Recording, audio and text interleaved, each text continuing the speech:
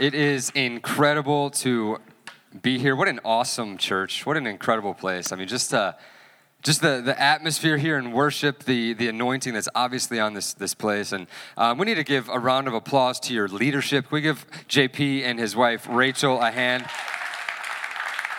I think that they could be models if they weren't pastors. That's what I joke that they look like the couple that comes in the picture frame when you buy a picture frame, and you take it out and put your picture in. That could be JP and Rachel. No, they're awesome. And Pastor Zach and the rest of the team, they're doing such an awesome job. It's just a great, and what an amazing location, and right on State Street in downtown Chicago. So it's really cool for me to be here. Like you said, I live in Tepic, Nayarit. I've been there for 11 years. My wife and kids, I met my wife there, so my kids are bilingual, missionary little girls, and I wish they could be here so you guys could meet them. But it's awesome. We plant churches. We basically have 4 focuses down in La Fuente, and we're planting churches. Right now we have 20 churches in Mexico, and our dream, our vision is to have 100 churches in Mexico. So right now we've set the next 5 years. We have a plan to plant 10 churches in the next 5 years. We have the cities picked out, and who's going to do what. We just have to go down there and make it happen. We also have an orphanage with 28 kids right now, and the way we look at that is we want it to be a home and not an institution. So we want to cap it at 30. They all have their own stuff. And our joke is that all of our kids want to live in the orphanage, right? All the pastors' kids at La Fuente wish that they could live there because they have such a cool, it's awesome. They take classes and it's amazing to see how God has taken some of these horrible situations. Little girls that come out of sex trafficking, and they, at the age of 7 and 8, and in some cases homeless, and to see them, and I'm not exaggerating, but to see them on the front row raising their hands in worship as they're 15, 16, 17, it's unbelievable. And so that's one of the things we get to do. It's called Nana's House, our orphanage. We also have a Bible school, a training school, and we host short-term teams. So there's a lot of stuff going on down there. You guys are welcome anytime. Come on down. Talk to JP. He'll make it happen. He'll even pay for your trip, maybe. So, but we'd love to have you guys, or your church could bring a team down, work with the orphanage, and help us build some churches. It'd be really cool. But when I'm up here, I really feel like God has placed a word on my heart, and I'm excited to share it. I feel like for this church and this time, my wife and I have helped plant several churches, and we planted a church in Tijuana, as they say in Gringo land here.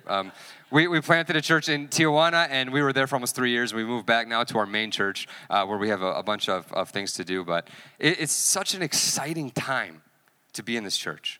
Like just seeing how, and as people are coming and new people are here, it's such an exciting thing to be a part of. This, without a doubt, is God's plan for Chicago, okay? The local church is what Jesus left us to reach the world. It's his plan to reach the world. It's literally his plan A and every other plan he has, and he's basically put us in charge of logistics. This is the blueprint, now go do it. And you guys are doing it, and it's so cool. And so I'm just going to say a quick prayer, and we're going to jump into what God has placed on my heart for this evening. Father, thank you again for Oasis Church Chicago. I pray that you'll just continue to build this church, Father. Bless Pastor JP and his wife, and Pastor Zach and Jordan and the rest of the team. Bless them. Thank you for them. Thank you for their sacrifice. Lord, they're just laying it down for you. And I pray that this will be a place where many can come to know you. That this will be a light in this city, Father, that it will multiply, that it will grow, and that many, many people will get to meet you through this place. Father, I pray you'll bless our time together. Thank you that we get to do this. In Jesus' name we pray. Amen. Amen. I was reading Matthew 11. Okay, if you guys have a Bible, you can go to Matthew 11. I think it's going to be up on this huge electronic Bible behind me if you didn't bring one of your own. But in Matthew 11, and if we're not going to have time to read the whole chapter, we'd be here for longer than we're supposed to. So when you guys have a chance on your own, I encourage you, read Matthew 11. I just want to hit some of the highlights. But what I love about this, and this is what I love about discovering the Bible as an adult more, is that when the Bible was written, there weren't chapters and verses, and there weren't the little headings that you guys have in your Bibles. It was all one letter. And so a lot of times we see context from what happened before, what happens after, and it kind of gives you a different feel for what's going on if you read more than one little section at a time. And so in Matthew 11, your Bible probably has it broken down into several little parts, but I'm going to kind of pick a couple of verses out of each section. This all happened at the same time, okay? It wasn't like, one thing happened and then later something else happened. So this is meant to be read as a whole. It's not meant to be broken up. And so there's a few things happening with Jesus and this group of people he's talking to. And just to kind of give you some context, in this moment in time, Jesus is kind of new on the scene. And so just imagine living in this time period and hearing about a man who's walking around healing people, literally casting out demons. People's lives are changing. People are showing up one way, leaving another way. Your cousin and your aunt or whoever who used to be crazy, is now whole in there. And so you're seeing this and you're realizing something is going on. And Jesus, we know he's turned the other cheek. He's the Son of God. He's a man of peace. But he says some things in this passage that is pretty, it's, for lack of a better word, it's pretty gnarly stuff. Okay, he says stuff that's kind of, it's heavy stuff. And so I'm just going to jump in at Matthew 11, verse 16. He says, and this is one of those passages, I'm a pastor, I've been a pastor for 8 years now, and I struggle to understand this verse, right? And so we're going to unpack it a little bit. But he says, to what can I compare this generation? They're like children sitting in the marketplaces and calling out to others. We played the pipe for you and you did not dance. We sang a dirge and you did not mourn. Okay, now we're going to jump to verse 20. And it says, then Jesus began to denounce the towns in which most of his miracles had been performed because they did not repent.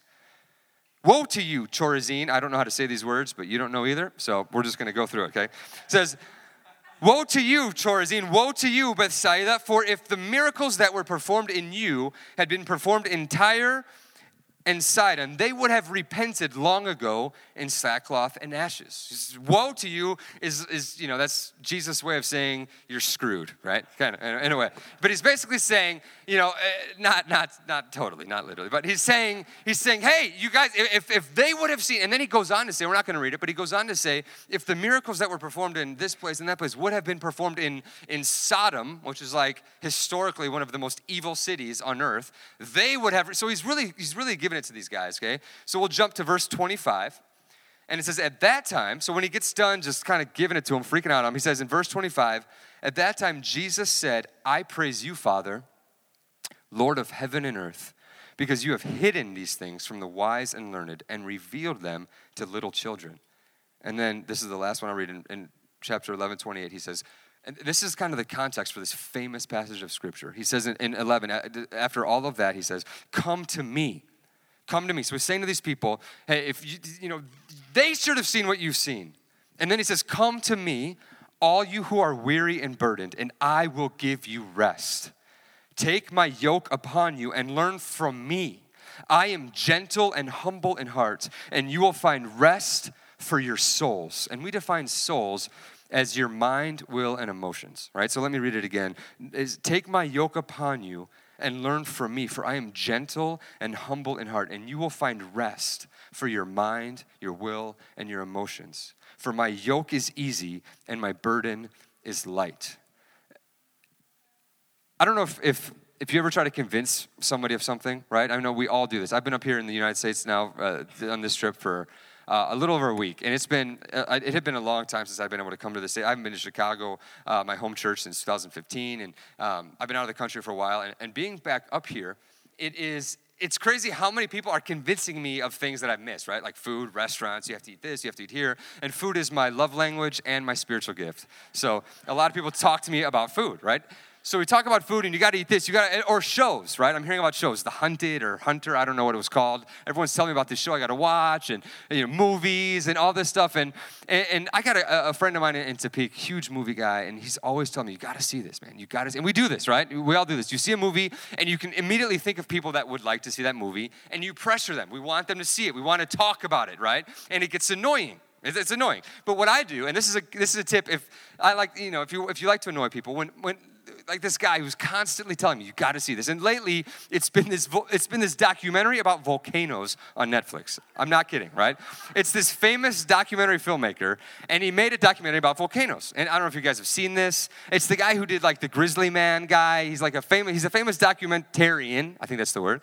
And so this guy's always about, you got to see it. I'm like, dude, I'm not going to watch. I care nothing about this. I'm not going to watch it. So what I do is I finally see this stuff, and it's always good. The guy knows me. He knows what's good about movies.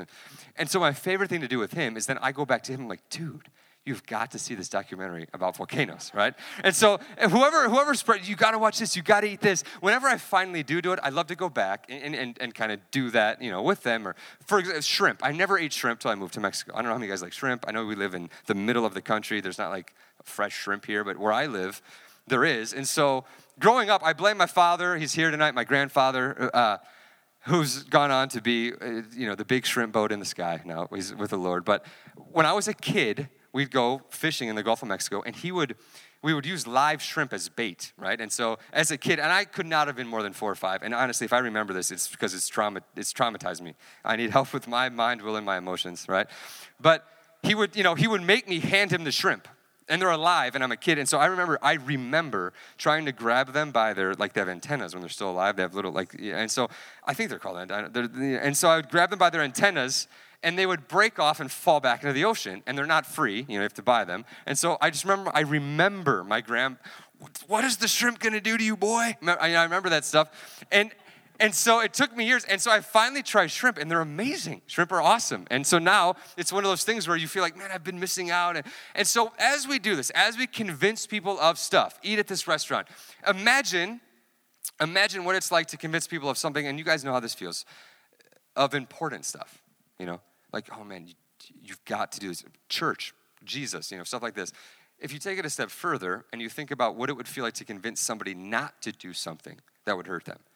And I have a 6-year-old and a 3-year-old, so that's pretty much 80% of my life at this point, is convincing them not to do certain things, or trying to get them to do certain things. But as we read through this, I can just picture Jesus. He's talking to these people, and he starts out with this passage that, honestly, I struggled to understand for a long time. And he says, you guys are like a bunch of kids sitting in a marketplace saying, we played and you didn't dance, we played this and you didn't cry, right? And what he's saying is, you want people to do it your way. You want people to do what you think is the right thing. In other words, you want everyone to be convinced that your way of doing life is the way. Or another way, we can take it a step further, and we could say we want our lives to look a certain way. Like, I want things to go a certain way. I want to play my little pipe, and I want this to happen. I want to play my little pipe, and I want to receive everything I need to do this or that. I want to get this job. I want to get married now. I want to get married later, whatever it could be. And we have this idea in our head of what life needs to look like. So then he takes it another step further, and he starts yelling at these people, right? And we read it. He starts, you guys, you're done because you won't believe. And thinking about why. I mean, they literally saw miracles. They saw Jesus do the things we read about. They saw healings. They saw miracles. And Jesus is saying, you saw this, and you still aren't willing to follow me.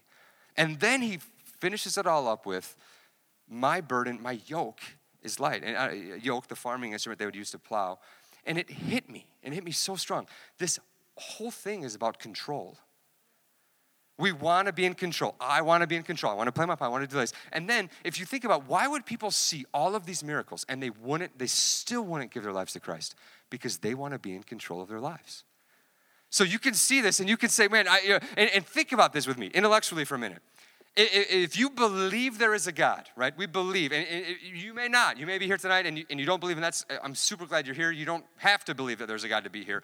But those of you who do believe that there is a God, if someone were to ask you yes or no, do you believe that there is a God? And you say yes, but then you don't decide to let him rule your life, honestly, intellectually, it's stupid. Right? I mean, think about it. Okay, there is a God who's in control. He is in control. There is a heaven and there is a hell. Fundamentally, he knows what is best for me. That is part of what we live. That we were born, and this is what gets me. This is what got me when I made the decisions there is a God, and he has a plan and purpose for my life.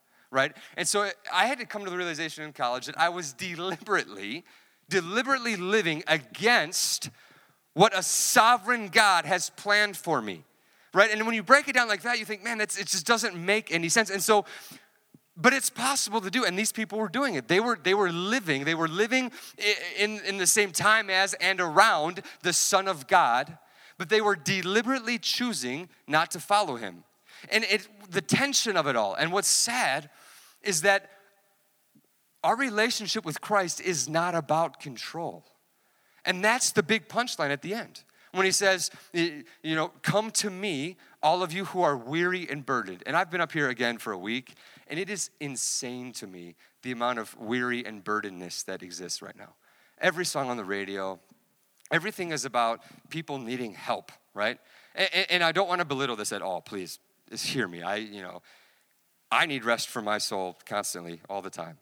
But the weary and burdenedness that exists, all the pressure, I mean, it's insane the pressure people are under, jobs, money, finances, future, career, relationships, and starting families and young kids. It is an insane time to be alive. It truly is. But Jesus is saying, you guys think, he's saying to this crowd, you guys think it's about control. You think, you're thinking, and that's why he's saying, woe to you. You're thinking that you don't want to surrender control of your life, but you don't understand that my yoke is easy. Okay? He's saying, I want to guide you. That's what a yoke does. It guides the animal. I want to guide you towards rest for your soul. I want to guide you towards rest in your mind, your will, and your emotions. Everything that inside of you that gets anxious and that gets tight and that all of that, all the trauma, he's saying, I want to guide you to a restful place. In other words, you don't get it. You think it's not about me controlling you. It's about me guiding you. It's basically a surrender. Psalm 23, maybe the most famous psalm that exists. He says, he leads me, verse 2, he leads me beside quiet waters. And then it says, he restores my soul. He restores my mind, my will, and my emotions. But he leads me to that place. He leads me. Another translation says, he quiets my soul. I like that. He quiets. That deep breath. He gives me rest. And so we see Jesus in this passage saying to this crowd, let me bring you rest. That's what I want. It's like the help me help you. You think it's about, if I surrender my life to Christ, if I make this decision, then everything changes. Then I'm going to end up as a missionary in Africa, married to a woman with a bone through her nose, right? That's the big fear of all the college kids I knew, right? And so you think if I surrender, right? If I give this up, I'm going to have to do this. I'm not going to be able to do this. I'm not going to be able to, and you equate that. And it's funny, it doesn't matter if you've followed Christ for years, if you're here and you've not made that decision, or if you're here and you have been a Christ follower for 30 years, right? It's a continual process. There's more rest. Jesus says, I've come to give you life and life in abundance. He wants to give it. It's not something that just comes and goes. He wants to keep doing it. So it's kind of a continual process. And people that have had a career for 20 years, they discover that it's a continual renewal of rest. It's a continual surrender. You know what? It's true. His yoke is easy. His burden is light. He's saying that, there is no burden in what I do. So real quick, it's not going to be very long. Real quick, I just want to mention three steps that we can take towards his rest, right? And the first one is this: our ideas must surrender to his truth. Okay, and so this is what he's basically saying at the beginning. I want things to be this way. Those kids playing the pipe or singing the dirge, and you didn't mourn. Instead of you thinking things need to be this way, we have to be willing to say, God, what is your way, right? And so, how many are married in here? I know it's kind of yeah. Is that it? A few of you have discovered this. The rest of you will, hopefully, Lord willing, shortly, or longly, whatever you want to do. But I remember, things change when you get married, right? It totally changes. One of the biggest changes I noticed was before I got married, I had one pillow on my bed, only one pillow, which I sometimes made or didn't make. Now there's 30 pillows. I'm a missionary in Mexico, and even so, we have 30 pillows on the bed, okay? And we don't have, the house is not air conditioned, but we have pillows. And so, but I've gotten this thing down, right, where it's like a flick move, where I can grab the top of the blanket and just flick it real hard, and all those pillows just fly around the room, but they're off my bed, and I just leave them where they lie, right? It doesn't bother me. But the other, and this was the first point of contention in my marriage, right? So we get back from our honeymoon. The next morning, my wife gets up and makes breakfast, this huge, awesome breakfast. And I was like, oh my gosh, my life has changed forever.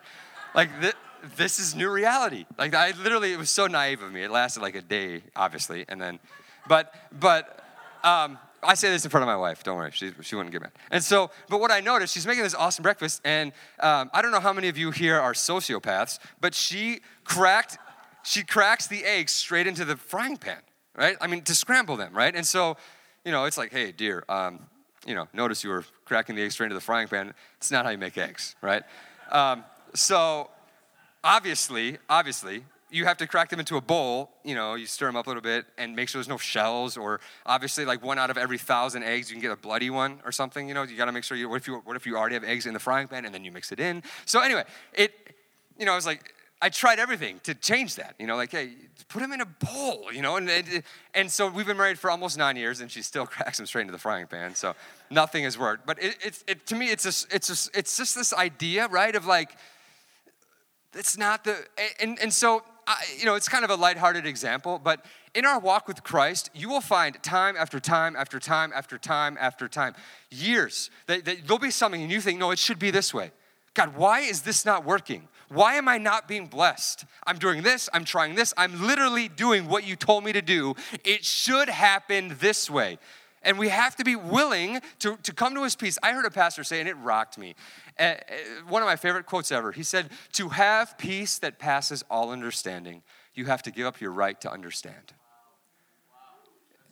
And it's so true to get to this point, because as long as you're trying to understand and kind of force your will upon this, you're not letting him reform and restore your mind, will, and emotion. So in other words, it gets reshaped to his, right? So we have to let our ideas die or surrender to his truth. And the second thing, and this is so important, is do not miss what God is doing, right? Don't miss it. And one of the things that first strikes me when I read this passage is that it's possible to miss what God is doing. It's possible to sit in a move of God and not realize that God is moving.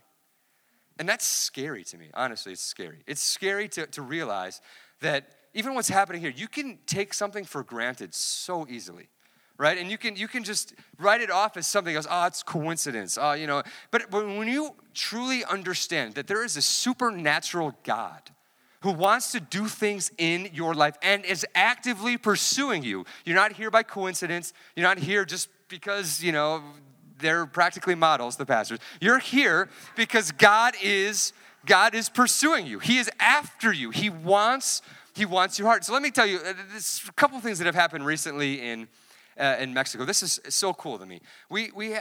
One of my jobs down there is to oversee. We have 6 churches around our main church in Nayarit, and one of my jobs is to oversee those 6 churches.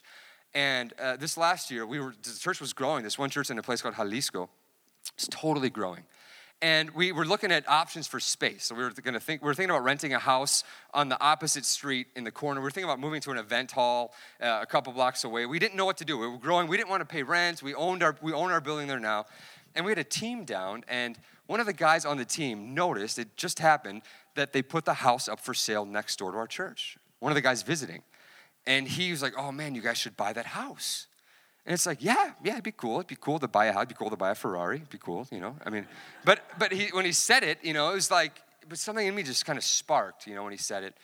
And we started praying about it. They went back to their home church, and they called me a couple weeks later and said, we want to buy you guys that house for your church. Just buy it. Cash, the whole thing, pay for it. And it was just like, whoa, and so we just got the plans drawn up. We're knocking out some walls, and we can seat double the amount of people that we could seat before. But you cannot look at stuff like that, right? And you can look at it and say, oh, that's cool, that's God. And so taking it a step further, and they told me, and this is crazy, but Jalisco is the number 1 exporter in Mexico of black tar heroin right now. And I don't know if you guys watch the news, but in Northeast Ohio, all over the Midwest, but especially Northeast Ohio, there's been a lot of heroin overdose deaths, right? A crazy amount. You can research it in the news. And so it turns out that this church, located in Akron, Ohio, is buying us a building for our church where the root of the heroin epidemic starts. And instead of combating it locally in their Northeast Ohio area, they're actually talking to city council members, and they're getting the word out that they've found a new way to attack this drug problem by going straight to the source in Jalisco, Nayarit, and do it. And you could not convince me that is not God. You could not convince me. You could not, and so that's kind of a drastic example. We had a special night a few weeks ago. We saw over 100 people get saved in one day in our church in Tepic. And so those are big. But at the same time, this morning I preached at a church on the south side, and 5 people got saved. And so if you can't look at that and say 5 people had their eternal destiny changed from one way to another, if you can't recognize that that is one of the most significant and amazing things that can take place on this earth, that God is still doing that. If you can't see that, it really sets you up to get off track from having Him give you the peace that your soul needs. But when you recognize God is still doing things, He's doing things in my life, your life, coming to this is not a normal thing. This is not normal, seriously. Having this many people in this location, in this church, God is doing this. And so we see that people sit around with Christ and they can say, that, and Jesus says to them, woe to you because you saw God move, yet you weren't willing to surrender your life. And He's saying, surrender it so that I can give you peace. And it's funny, as you know, when we're kids and we hear about sin, and you know, it's freaky, right? And I invited the Lord into my heart like 50 times when I was a kid. Every time I fly, I still do. I still say the prayer just to make sure that, you know, that it's all good, right? But as you get, you know, you get older and you start to understand roots and what sin is and what sin does to you, you can see what Jesus is doing here is saying, let me rescue you from yourself. You know, sin, what it does is it damages your soul. Sin hurts your mind, your will, and emotions. It's possible that you're saved. You believe Christ died for you. You're going to go to heaven. But your mind, will, and emotions is under attack. When you're tempted in your mind, will, and emotions. You're tempted in your soul, right? And when you're when you're hurt, it's your soul. And so you have to understand, Jesus is saying a lot more than, hey, let me help you feel better. He's saying, let me heal the part of you that longs for what you shouldn't long for. Let me heal the part of you that's hurting you. Let me heal the part of you that won't let you rest. Let me change and restore the part of you that keeps longing for what's destroying you, right? And so when you start to understand the depth of His invitation, you know, my yoke is easy. My guidance is not hard.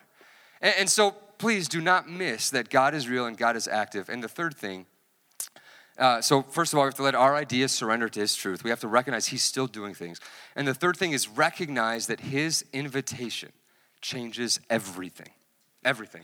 What He says, when He says, come to me, all who are weary and burdened, and I will give you rest, that changes everything, right? And as you look at it, and the word that He uses is repent, okay? When He talked, and repent is a scary word if you grew up in church, but it basically means to change your mind. That's what it means, to do a 180 in your mind. That's the origin of the word. And so when He says, you saw miracles, you saw me move, and you did not change your mind. That's what He's saying, right? So quick illustration, if I was a Sox fan and now I'm a Cubs fan, right?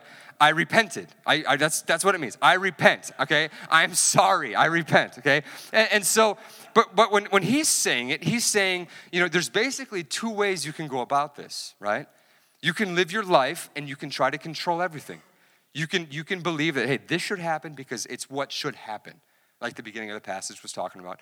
Or you could think, no, but I want it to be this way. I want my life to be this way. He's saying, hey, if you've seen all of this, you've seen what God is doing, and you still, even in the worship this afternoon, if you can sit through that worship and you think that there is not a God pursuing you, right? If you can still do that and not change your mind towards Him, that's when it's a woe is you. And it's not woe is you, I'm going to punish you, right? Please hear me.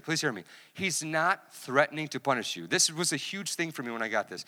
Like when Jesus says, you know, you have to forgive or I can't forgive you. He's not threatening you. He's describing something. He's saying, if you can't believe that I'm enough to cover, you know, what they've done to you, how can you believe that I'm enough to cover what you've done to God, right? Or He's saying, in this situation, woe to you is not, I'm going to punish you. He's just describing your life is going to be rough, right? Woe is you. In other words, like I joked earlier, you're screwed, but because of what you decide, right? You are physically deciding, I want to reject Christ. And you can do that. You're allowed. But what you do when you do that is you rob yourself of rest for your soul. Because there's nothing in this world that can satisfy what only He can satisfy. So you're choosing, and just so you understand, you're choosing to say, okay, and again, it's not a threat. He's not like ready to punish you. He's not ready to pour gasoline and light you on fire like we imagine God to be, right? He is just describing, he's saying, listen, if you continually refuse to change your mind, if you continually refuse to not recognize me, you're going to go through hard times and you're going to be alone. You're going to be by yourself. You're not going to have rest for your soul. You might not feel it now, right? But there will come a day and you will feel the turmoil in your mind, your will and emotions, and it will hurt, and you will be by yourself, right? And so he's saying, change your mind. Look to me. Come to me. Come to me, all who are weary and burdened, and I will give you rest. I will take care of it. My yoke is easy. What I have for your life is not going to cost you. It's not going to make you miserable. You're going to be okay, right? And so it could cost us in some ways, but if you weigh at the end what he's offering you, right? You end up fulfilling the reason that you were born, right? Honestly, it sounds a little exaggerated, but it's the truth. And so there's one thing, and I want to close with this. There's one result of all of this, right? When you begin to understand that this is all about the fact that you have been born with a plan and a purpose. And I want to close with this verse in John 4:35. Jesus says, he's talking to people again, he says, don't you have a saying, it's still 4 months until harvest? In other words, he's saying, don't you have a saying like, I'll do it tomorrow, right? And we do have a saying, yes, Jesus, we do. We say that, right? He says, don't you have a saying, it's still 4 months until harvest? I tell you, open your eyes and look at the fields. They are ripe for harvest. In other words, hey, don't you guys keep saying, I'll do it tomorrow. You guys keep saying, I'll do it later. You guys keep saying, no, I'll get my life straightened out when I have a family. I'll get my life straightened out when we have kids. You keep saying that, and he's saying, no, right now, look around you, wake up. People need to hear this. People need this peace. People need rest. There's people that are just going through such hard times. People need what only he can offer. People need what only he has, the restoration for their soul, the rest and the peace in their soul. What only Jesus can offer is what people desperately need in this city, in your family, all around us. And so he's saying, guys, if you get this, if you understand this, look around you and recognize that it's not only for you. The rest and the peace, and it's not only for you, it's for those around you. And he's calling us to do something with the knowledge we've been given. Okay, we've been blessed. You guys are so blessed just to live in this city. We're such blessed people. And to have the message of Jesus so freely given to us. To understand everything he's done, to know that there's more. And my prayer for this church, my prayer for you is that first of all, you'll understand that in your own life.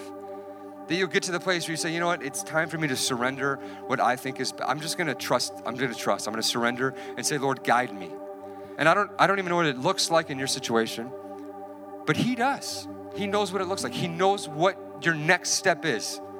He knows what 4 steps from now is. And he might not reveal it to you yet, but he knows what it is. But then he wants you to take that and he wants you to share it. And you honestly will find, and I swear this is true, there is no greater feeling than to be used by God. There's no greater feeling than that. And so once you understand what he has for you and then you allow him to use you, you will find there is nothing greater. So let's if you guys could you stand to your feet and just kind of close your eyes? We're going to have a kind of guard this moment of